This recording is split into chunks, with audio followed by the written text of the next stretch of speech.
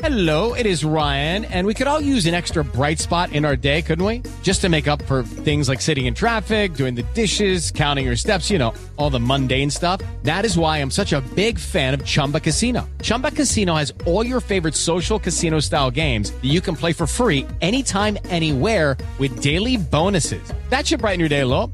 Actually, a lot. So sign up now at ChumbaCasino.com. That's ChumbaCasino.com. No purchase necessary. VGW Group. Void where prohibited by law. See terms and conditions. 18+.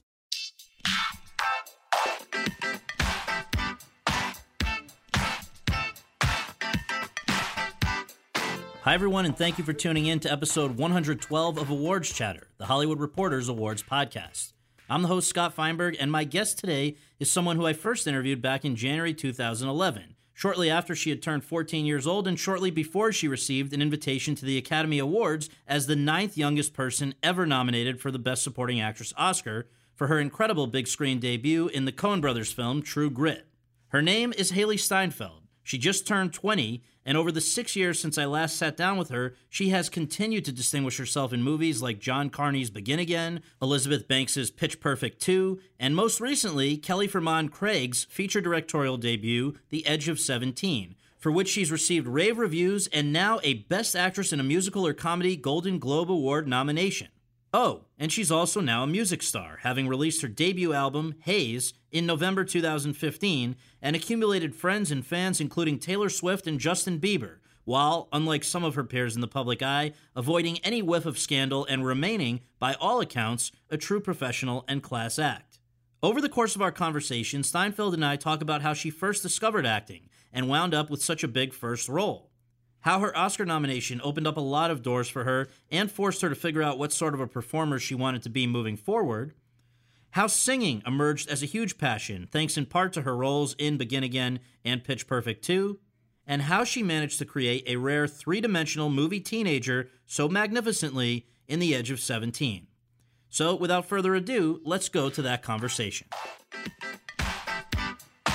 Hello, it is Ryan, and we could all use an extra bright spot in our day, couldn't we? Just to make up for things like sitting in traffic, doing the dishes, counting your steps, you know, all the mundane stuff. That is why I'm such a big fan of Chumba Casino. Chumba Casino has all your favorite social casino-style games that you can play for free anytime, anywhere with daily bonuses. That should brighten your day a little. Actually, a lot. So sign up now at ChumbaCasino.com. That's ChumbaCasino.com. No purchase necessary. VGW Group. Void where prohibited by law. See terms and conditions. 18+. Hey guys, it is Ryan. I'm not sure if you know this about me, but I'm a bit of a fun fanatic when I can. I like to work, but I like fun too. It's a thing. And now the truth is out there. I can tell you about my favorite place to have fun. Chumba Casino. They have hundreds of social casino style games to choose from with new games released each week. You can play for free anytime, anywhere. And each day brings a new chance to collect daily bonuses. So join me in the fun. Sign up now at ChumbaCasino.com. No purchase necessary. VGW Group. Void where prohibited by law. See terms and conditions. 18+. Hailee, thank you so much for doing this. It's good to course. see you 6 years I after know. the last time. Crazy. But anyway, we always begin, I guess, just by saying, where were you born and raised, and what did your folks do, or do they do for a living?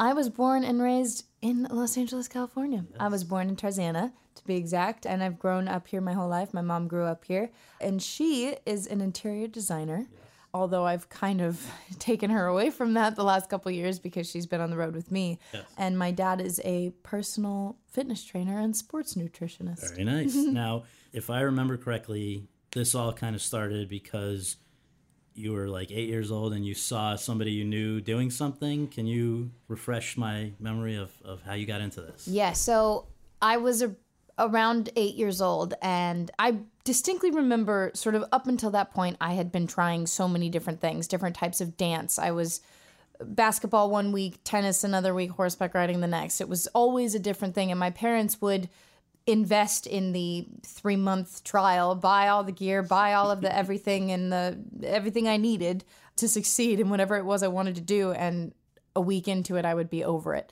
And I started sort of I guess, finding different inspirations that were pulling me into the acting world, so to speak.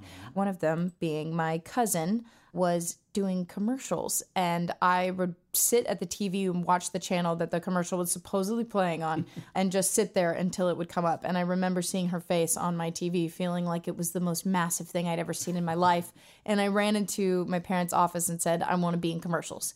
And that's sort of where it started. I saw a family friend of ours in a school play, and yeah, I don't know, just little things here and there sort of pulling me in. So what do you do about that? How do you then go and turn, the desire into actually getting the ball rolling on your own stuff? So my unbelievable mother, who I would not be here without, she did just hours and hours of research, and she obviously knew it required a lot more of a commitment than I was used to.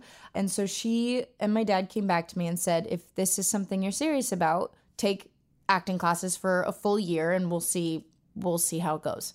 And I was like, all right, done. A year went by faster than I could have ever imagined. I went from taking the class, I was 8, say it was 8 to 10-year-olds, and 10 to 12, 12 to 18. I was in the 12 to 18 class by the end of the year. I absolutely loved every single minute of it. It felt like I found where I was meant to be. And I think the reason I sort of knew that so young was because here I was bouncing around to all of these different things on different sides of the cities, and then mom was driving everywhere, and I was doing all these different things all the time. And here I am in one place doing all of those different things. Yeah. And I finally I just fell in love with it. And a year went by after taking classes. I had headshots taken, sent them out to 10 different agencies, 2 called back. One of them was a print agency, Coast to Coast, and I was with them on the print side for a year, and my agent there, Tana Loy, at the time, took me over to the theatrical side. So print meaning you would be in like ads in Yes. magazines or things like that, yeah. Mm-hmm. And once you had across-the-board representation with them, what starts happening? You start going out for a lot of other different kinds of things, right?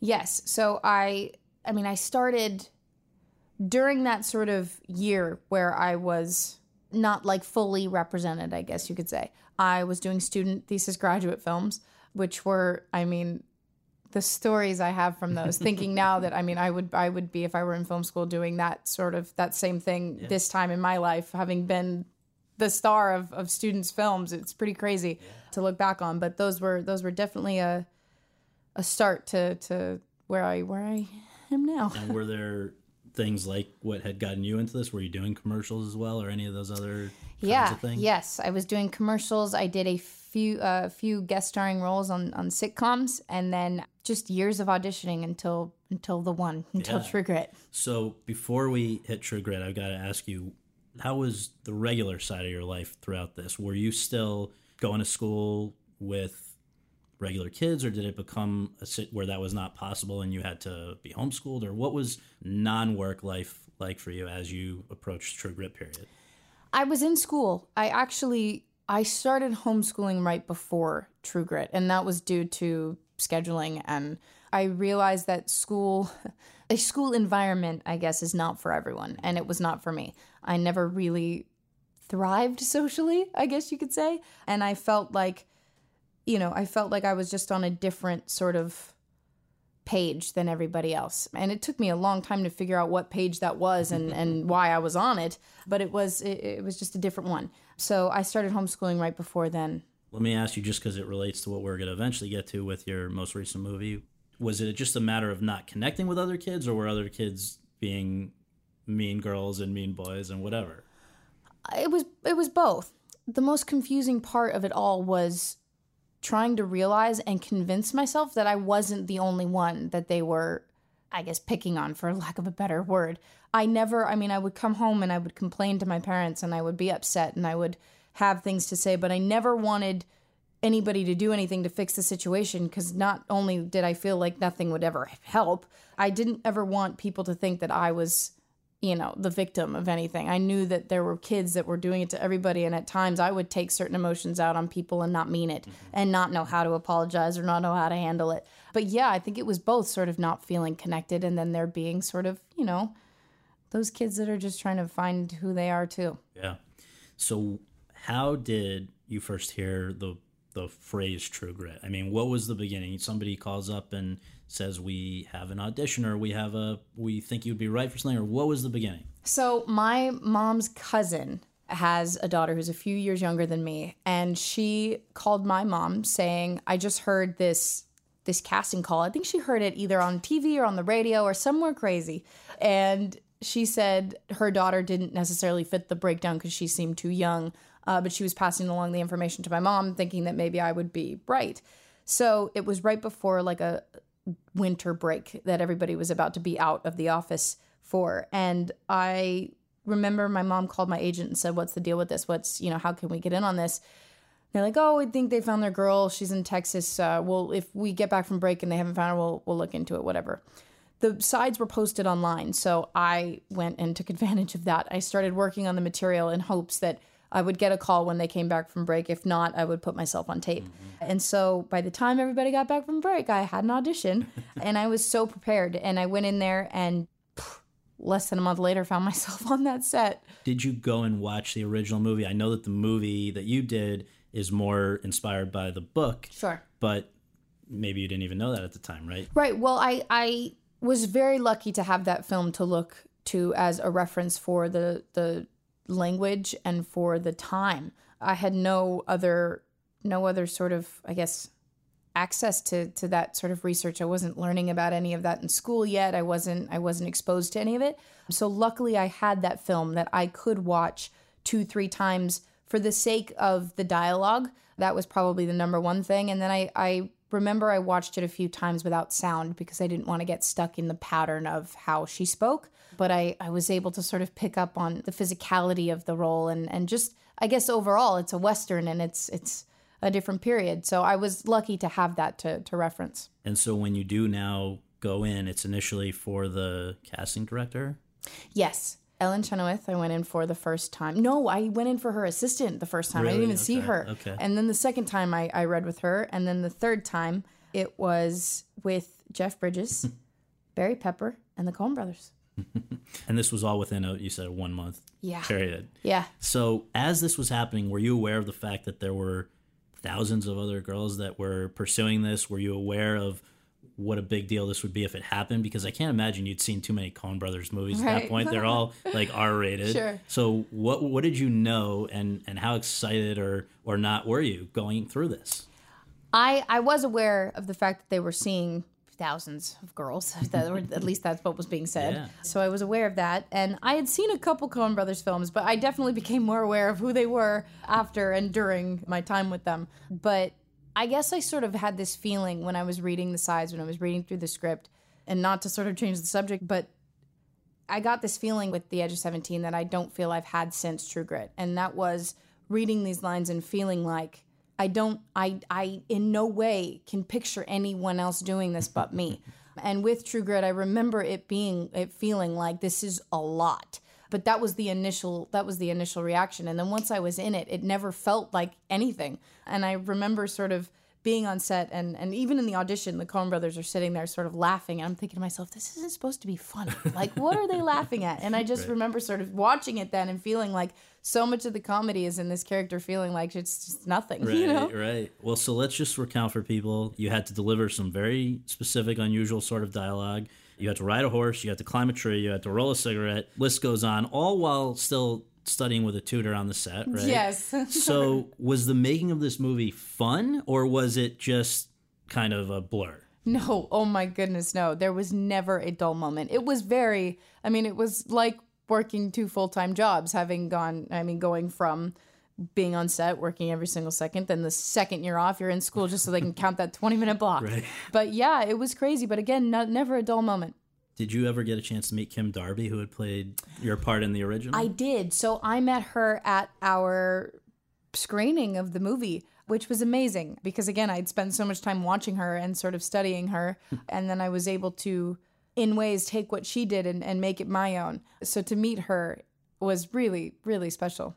So the movie comes out, gets great reception, bunch of Oscar nominations, including Best Picture and Best Supporting Actress for you. How cool was all of that? Even just seeing yourself on the big screen must have been, it's a new experience. So basically the initial reaction and then what happened afterwards. How much did this And how quickly did this open up other opportunities?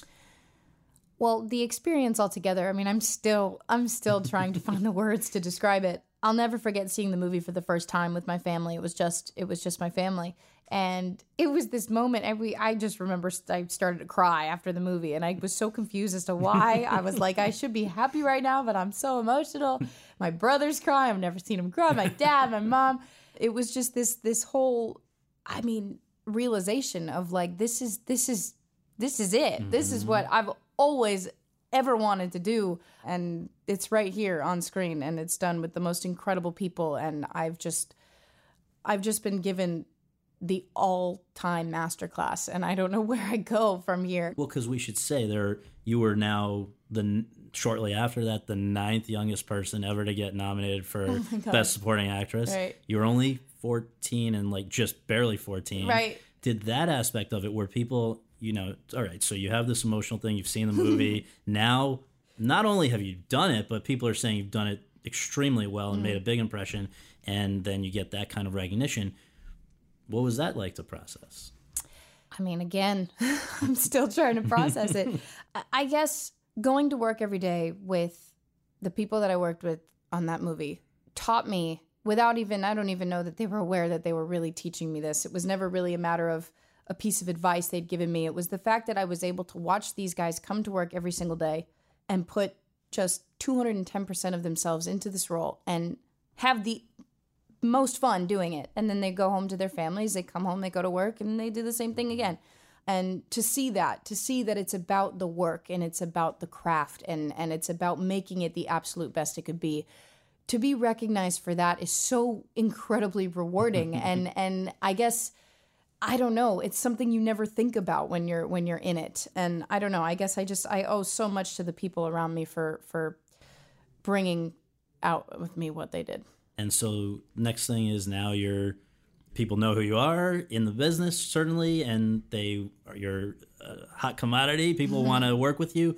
I heard that you're getting all kinds of things. I heard at one time the Hunger Games was one of the things. Did you audition for that? I did audition for the Hunger Games. Was that one that you were excited about? Oh man, yes. Yeah. that was yeah, I wanted that for sure. I remember going through that and feeling like, one thing too, I had just sort of joined social media around that time. And it was so interesting to see sort of how that affected the whole process. Because with True Grit, I had none of that, right. Nor do I think that would have ever affected anything. So how did it affect the process? It was interesting to see fans creating trailers on YouTube of me in the movie or of other people that they thought in the movie. Or whatever. Yeah, as Katniss Everdeen. Or like polls as to who they would vote in. Right. It was just, it was crazy. And at one point it was kind of cool and motivating. And at the other time it was like, damn, like this is a little crazy. Yeah, it is. But yeah, it was a great process. It's an unbelievable series and nobody could have done it better than her. So what was the first project that came about as a result of True Grit that you were really excited about? What was the first direct follow? Romeo and Juliet. A year went by after I made True Grit for a couple of reasons. I think it took me half the year to sort of come down off the whole experience. Yeah. And then, deciding on the next project was definitely a conscious decision. Yeah, because it's going to set the tone, right? Exactly. And Romeo and Juliet was something that I felt I sort of watched come together from before I got involved to then obviously the final product. And with True Grit, I sort of walked in the 11th hour and then, I just kind of did my thing and walked away and didn't have to worry about anything. And with this, it was a completely different experience in that I really felt sort of, I wouldn't say more connected to it, but just more sort of involved, which was interesting. And so it kind of was built around you in the sense that, first we should say this was adapted by Julian Fellows, he's been on this podcast, people know him from Downton Abbey, so he sees True Grit, he loves your work in this, and now he says, I want to do Romeo and Juliet specifically with you. Is that how that part, he just offered it basically? Yes, yeah, which is crazy. And I remember thinking like this feels like the one. It's been a while now and this feels like a decision. This feels like something that is completely challenging and terrifying, to be honest. I remember reading it and feeling like, okay, this is a script that had a couple X's through some pages. But yeah, it had great people involved and it felt like something that was slightly impossible in the beginning, and something I could say felt impossible in the beginning once it was done. It's a big one to take on. And then the other one, which I would guess chronologically wasn't that long after, is one that I love so much, and I think people need to keep discovering it, hopefully Begin Again, which at the time you signed on to it was still Can a Song Save Your Life, right? Absolutely. Now, this may be the first time that most people ever saw you in any context related to music. Correct. Was that the draw for you, or what appealed to you about that part? So with Can a Song Save Your Life, with Begin Again, the music aspect was a huge draw for me. Music has always been part of my plan, and it's always been something I've wanted to do. And it's really always sort of been a matter of how am I going to do this in a way that makes sense. And I had always hoped that it would happen through a movie somehow, so that could be the sort of sly introduction. Yeah, organic, yeah. Right. And with this movie, it felt like that. It wasn't sort of overbearing in any way. It wasn't a full-on musical. It wasn't overwhelming. It was an amazing story that is just raw and real and organic and has, incredible people involved. The story was awesome. Mark Ruffalo playing his daughter was for sure. And it turned out to be one of my favorite movies I've ever worked on. So great. And by the way, speaking of not rushing into the music thing in a weird way, your character didn't even want to accompany him, right? As I remember. So it was like you're the reluctant star of that. So Exactly. Ender's Game, was that the first really big movie? Yes, big it studio was. movie? That was the third film I ever made. So after Romeo and Juliet, which, it was the first big studio. And what was that like? Was that an adjustment? I mean, I guess True Grit, it feels like a big movie, but that was not a huge budget, right? And then Romeo and Juliet was probably pretty indie. And Can a Song Save Your Life certainly was indie, Begin Again. So what is it like to for the first time step into a big studio apparatus and deal with all of that? I mean, having gone from the complete opposite, really, to that, it's a lot. It's overwhelming, for sure. There's a lot of people and so much more time, which is crazy. I remember when I got the Day of Days for Romeo and Juliet, it was something absurd. And I remember thinking, I don't know how anyone's going to do this, let alone me. Yeah. And then once we finished the film, I was like, why does anybody need to make a movie for longer than 12 days, you know? And then with Ender's Game, I was like, 3 months? That's crazy. But yeah, it was great. It was, there were a lot of people involved. But to make a story that big sort of come to life with an amazing studio behind you is the only way to do it. And it was a great experience. Does your acting approach change depending on the size of the movie or the type of, obviously the type of movie it might, but is it a broader type of acting versus grittier type of acting when you're doing a studio movie versus some of these indies where it's more grounded in realism and all of that? I guess on paper it might be. My approach, I don't feel, changes too much. I love to dig just as deep regardless of the size of the role or the size of the movie. That doesn't change for me. At least I don't feel like it has.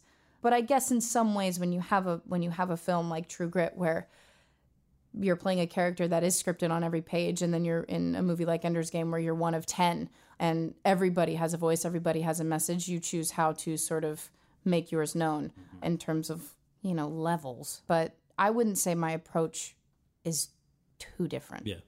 Just going to touch on a couple more before we get to Edge of 17, because who knows when along the line people discovered you. It might have been, for instance, with 3 Days to Kill, where you, Kevin Costner, there's that, I think one of the nicest scenes is you him teaching you how to dance. Yes. Just what was any takeaway from that? That, oh my God. We shot that movie in Paris, and that alone was one of the best experiences of my life. And that was a story I fell in love with because I really felt like this character sort of, I'm trying to think back on it. The character I played really had just a beautiful trajectory, going from feeling like completely misunderstood to then realizing that the only reason why I'm misunderstood is because I'm not allowing anybody to understand me. And she realizes that and lets her father into her life. And there is that beautiful scene where he's teaching her how to dance. And it's just, I don't know. There's just a lot of wonderful moments in that movie. McG directed that, and he was just so awesome and so... How could he not be with a name like that? True, but so verbal through the whole process. Yeah. The Homesman, was that a little bit intimidating to be not only acting with, but also directed by Tommy Lee Jones. Yes, a little. That was crazy. I actually shot like one day, so I came right in, I did my thing, and I left. And part of me was like, this is the way to do it, because that way I don't have time to get nervous. I literally just have a couple lines, get in and get out. A side note, a lot of the crew that worked on True Grit was on the Homespin, so that was really fun. Cool. But is yeah, that because it's shot in the same area, or what was the reason for that? No, I guess just coincidental. Yeah. Well, yeah, it wasn't shot in the same place, but there's a scene, the only scene with Tommy Lee Jones, where I'm sitting next to him on a small bench, and I remember we sort of. Well, I thought we were like running it when we were filming it. And I was prepared, but I just kind of was a little bit more relaxed than I think I would have been if I knew that we were doing it for real. And we're doing the scene and he's looking at me across the bench and I'm like, okay, pretty sure I said all my lines. I don't know why you're just still staring at me. He's still staring at me. He goes, all right, cut. And I'm like, oh my God, sweating. It was just so nerve-wracking. But to be in a scene with somebody, it was like he was waiting to sort of check out and go back to behind the camera. So probably your biggest audience for a movie would have been Pitch Perfect 2. So you had known about but not been a part of Pitch Perfect. Yes. Right? Were you a fan? Was this your kind of movie? Oh my God, totally. I remember watching that movie feeling like if there is ever another movie like this, I have to do it. Again, the music being a huge draw. And just the fact that it was a movie that, I went and saw with my parents. I loved it. They loved it. It was just a movie for everybody. And it was, one of those feel-good films. So how does it come about that Elizabeth Banks with her version now is directing and you get to be a part of this? What was the first sign that this was even possible? I was in Atlanta actually making a film and I got a call from my agent saying that they're making a Pitch Perfect 2. And at that point there was no word if there was even a part for me, but it was out. So did they know that you were a singer? No. Not at that point. Wow. But I had heard that they were making everybody sing in the audition, and they had the first time around. And that, like, at that point when I heard that, I was like, no way. There's no way. I can't do that. I've never sang in front of anybody. I'm not going to do that. But then at the same time, I was like, but then again, I'll do whatever I can to make it work. And I got a call from my agent saying, Elizabeth wants you to audition over Skype. And I was like, oh my God, like that's got to be so awkward. Like, what if you lose connection in the middle of the scene, or like it freezes, or who am I supposed to read with? Right. Like, that's so weird. So I begged them to just wait. I had a week left of this film I was on. I was like, please just wait till I get home. I will come in, I will sing, I will dance, I will do whatever you want me to do. And they waited for me, and I went in, and in the meantime, I had sent them music that I'd recorded myself that nobody had heard, so that I could convince them that I was good enough. Yeah. And I went in, I read, and that happened like couple weeks later. I was part of the Bellas. What was the highlight of the making of the movie? Just seems like the characters obviously become close. Or did it feel like that? I mean, there aren't that many movies with that many young women who are the center of the show. So was that kind of special? Yeah, absolutely.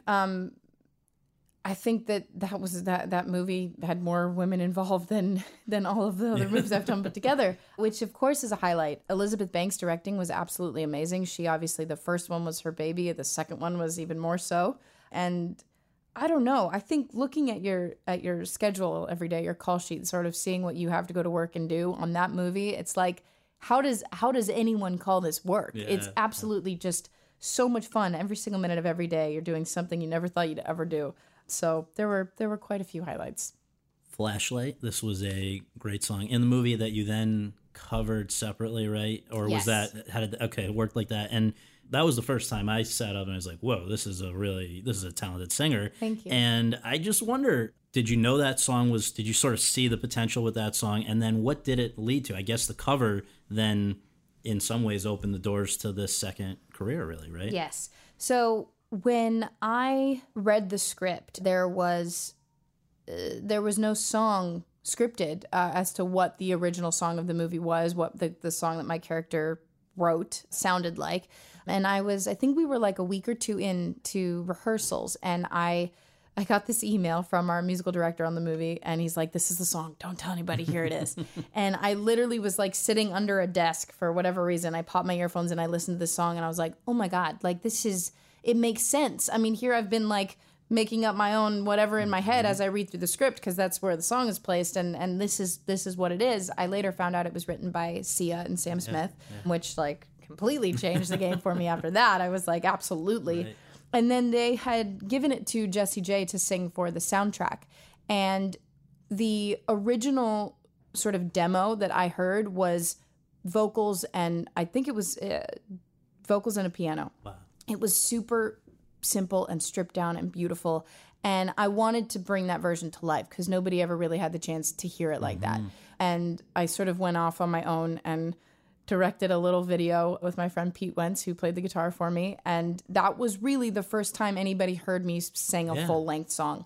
And I was about to go on, I believe, James Corden. I was in my dressing room and I was like, guys, I don't know if I should do it. It was uploaded to YouTube. All I had to click was okay. And I did it, and I went on James Corden. I came back and there were all these views and comments, and it was the most overwhelming, amazing thing. And yeah, that's gotten me here. And so you then hear from Republic? Yes. Republic Records? Yes. So I had gone to an event in New York City. It was an event for Topshop. It was the opening of the store on Fifth Avenue. And Jessie J was performing at this event, and Nick Jonas, who are Republic artists. And they are represented by a man named Charlie Walk. And he was at this dinner. He was at my table. And I was sitting next to somebody who I had worked with before. And I've always feel like they kind of do that on purpose. Right? I don't know. And then it was me, then my mom, and then this guy, Charlie Walk. So we were like the first ones at this table. And my mom was sort of looking at the name tags. It was sitting next to her, and she Googled the name because we didn't know who it was. Right. And she saw that he was from Republic Records. He worked on the first soundtrack for Pitch Perfect. So she's like, oh, that must be why, whatever. So cut to like halfway through this dinner, my mom turns to me and she's like, you've got to switch with me. This guy's amazing. You need to talk to him. And I switched with her, and I started playing this guy music, and I literally stopped eating. I was so nervous. I was like, this guy's listening to my music at this event while people are like, this is insane. And he, without hearing me ever sing live or seeing me perform or doing anything, he signed me to the label, and he just believed, and he's helped. It happened like that quick, like basically shortly after that? Well, yes. He's a man who likes to have a lot of meetings, so we had a lot of meetings, and then he signed me. Right, and so the result is that it can't have been that long after November 2015. I don't know when that meeting happened, but November 2015, we have this first album, which is called Haze. Why is it called Haze? H-A-I-Z. So Haze is a nickname that really came from my fans. And I felt like if I call this EP Haze, it will, one, be as if they named it. Yeah. And it will, two, sort of really feel like this is something from me to them. And it was my first body of work as a musician, and it was for them. It was inspired by them, and I mean, it's amazing to see that it does what it does because of them. So that was that. And it came together how, I guess, in such a short amount of time. You've got and songs that very, very catchy and about all kinds of things. And what was the making of that? It really did happen in crazy timing. I have really been sort of put on what feels like this fast track this last year with the music. I got into the studio with Matt Man and Robin, these incredible producers, Julia Michaels and Justin Tranter, and we, within a few months, just knocked it all out. And everything that's done on the EP is done with those same four people, which I don't feel happens often. I guess you sort of, I don't know, when you meet people and it just works, it works. And one thing came after the other, and it soon became Haze, and now we're on to the full-length album. And doing a lot of performing, and you're saying through the holidays doing some more. And one last question before we hone in here now on Edge of 17, but it seems like you really enjoy the recording and the performing aspect and all of this with the music. Is there ever a chance that this would displace acting, or is it always going to live side by side, do you think? It'll always live side by side. I am fully aware that it's not easy, and at times, one is put in front of the other, but it can be done, and I'm in it right now, and I don't see myself doing one and not the other.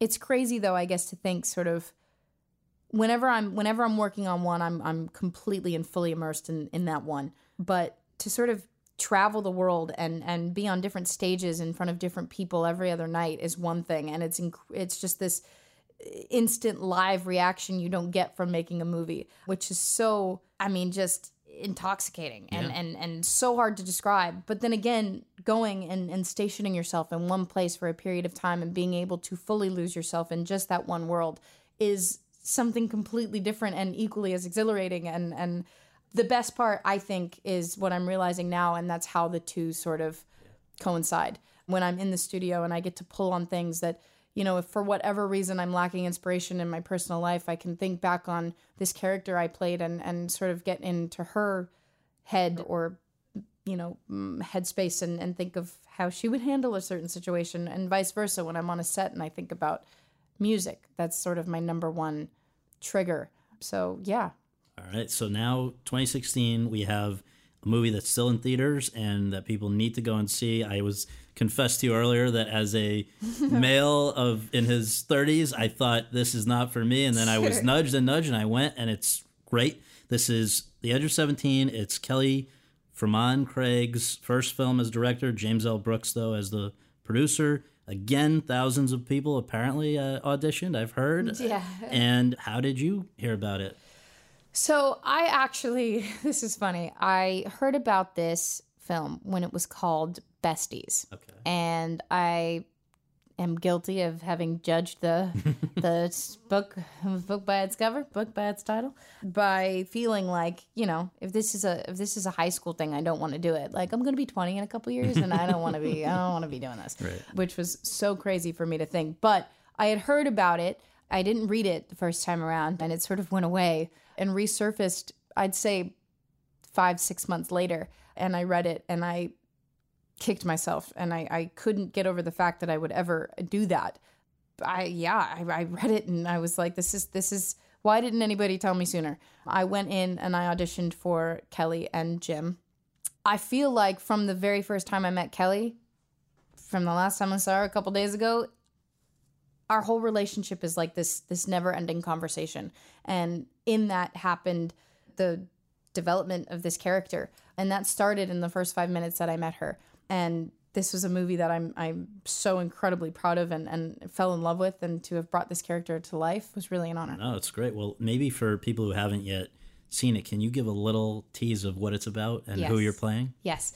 So The Edge of 17, oh my God, it is that time in your life where you're trying to find answers to questions. And those questions are, who am I and what am I good at and how and what am I supposed to do to fit in? Do I even want to fit in? Trying to answer all those questions on your own and feeling like 1 minute everything is good and great and you're happy, and then like 20 seconds later it's the complete opposite and the world's coming to an end. This movie captures every single emotion you could possibly feel in that time in your life.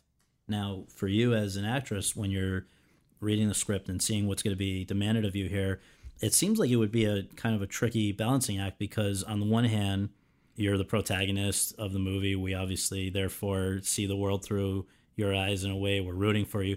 But you're not always the most likable person as this character, Nadine. So did that give you any trepidation about, like, just how am I going to play this and walk that tightrope?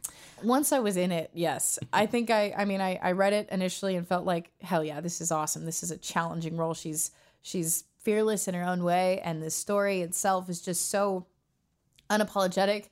And when I got into it, I was like, oh boy, okay, how am I going to climb this mountain? Because it's hard to sort of play a character that you want to sympathize with at the same time you really don't want to like. Right. It's complicated. It is a tightrope, but I have to thank Kelly for that, for helping me sort of get through that.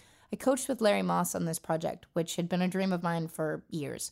And to have him on speed dial and be able to call this man and say, I'm struggling with this one concept, and within like 30 seconds, he would just come up with some answer, whether he felt it was right or wrong, it was right. It was just exactly what I needed to hear. And when it came to sort of walking that fine line, it was finding the balance of how to let people see and hear that this character really is fragile inside and somewhat broken, but on the outside she's really good at just pretending. Right. The scenes with Woody Harrelson are hilarious, and I just wonder, it seems like there are a lot of young actors in this movie, which is great, but if there's somebody with kind of experience that might be able to share some wisdom or just have been fun to hang out with, it would probably be Woody Harrelson. Yes. What was it like working with him? So much fun. That man kept me on my toes the entire time. Whenever Kelly knew she had what she wanted, she'd always give us a take to have fun. Yeah. And she would tell us we could do whatever we wanted. And when you tell that man he can do whatever he wants, he will do and say whatever he wants. And sometimes I would feel like super confident about like the improv, and I would be like, oh yeah, no worries, I got this, like whatever.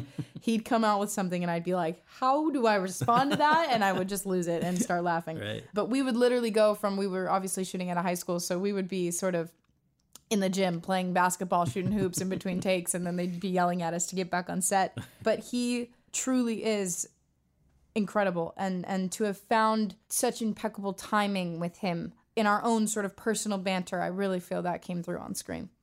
So the movie shows obviously how hard it can be to grow up just if you're a average regular person, but then it must be like at a different level when you're basically growing up in front of the public as a public person, well-known person, in the age of smartphones with cameras and social media, which we were talking about. And so I guess I wonder for you, has, you know, you're as you say, you're about to exit your teens.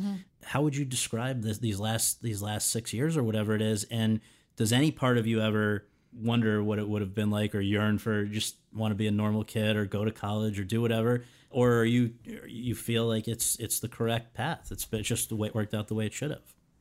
I guess there will always be a part of me that's a little curious, but I don't feel like any other decision would have been right. Yeah. I feel like I'm meant to be doing what I'm doing. I'm so happy, and I feel so lucky to be presented with the opportunities that I am. But I guess in thinking back on the last couple years of my life, I mean, so much has happened, and it really all sort of started with True Grit, and thinking back to that time where the social media and the phones and the everything that exists now didn't really necessarily exist, at least for me. I was sort of late to that whole game.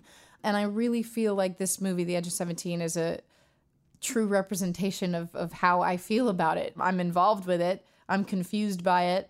And I don't understand it sometimes, but it's our world. And it's crazy to think that, you know, there was a time where, I mean, I hear my parents talk about how they'd ride their bikes in the cul-de-sac till the streetlights went out. And to think that that's like never, I mean, there was a very short period of time in my life where that was a thing. And now it's just sort of been consumed by our world, which is not anything I think to be ashamed of. It's just, it's an interesting thing to be a part of. But it's crazy that we sort of look for validation through what's on our phones and through who's looking at what we put out. And it's something that this movie addresses, you know, with no shy approach, and it calls it like it is.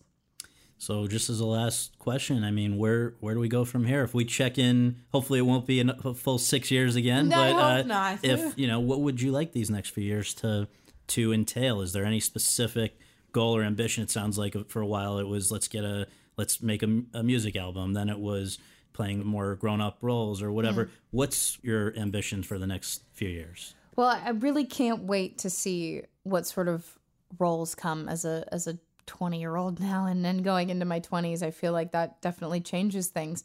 I will no longer have to struggle with like my height and looking too old or young or any of that. I'm an adult now, and I can take on these roles that I've been dreaming of playing. So I'm looking forward to making more movies that I can be proud of and be excited about telling people and showing people. And music, of course, working on my first debut album. There's only one of those, so I'm making sure it's perfect, and I can't wait to release that. And I feel like every time I am in the studio, I'm with people that play instruments and produce music and work behind the soundboard and know how to work Pro Tools, and that is so incredibly inspiring and of interest to me. And working with somebody like Kelly and Jim, directing is something I want to do, and it's something I've been thinking about. And part of me is like, oh my God, I have this idea, let me run with it. And then another part of me is like, okay, slow down. So there's so many things I want to do, and I'm looking forward to in the next couple of years. All right, awesome. Well, thank you, and I can't wait to follow your next stuff. Thank you.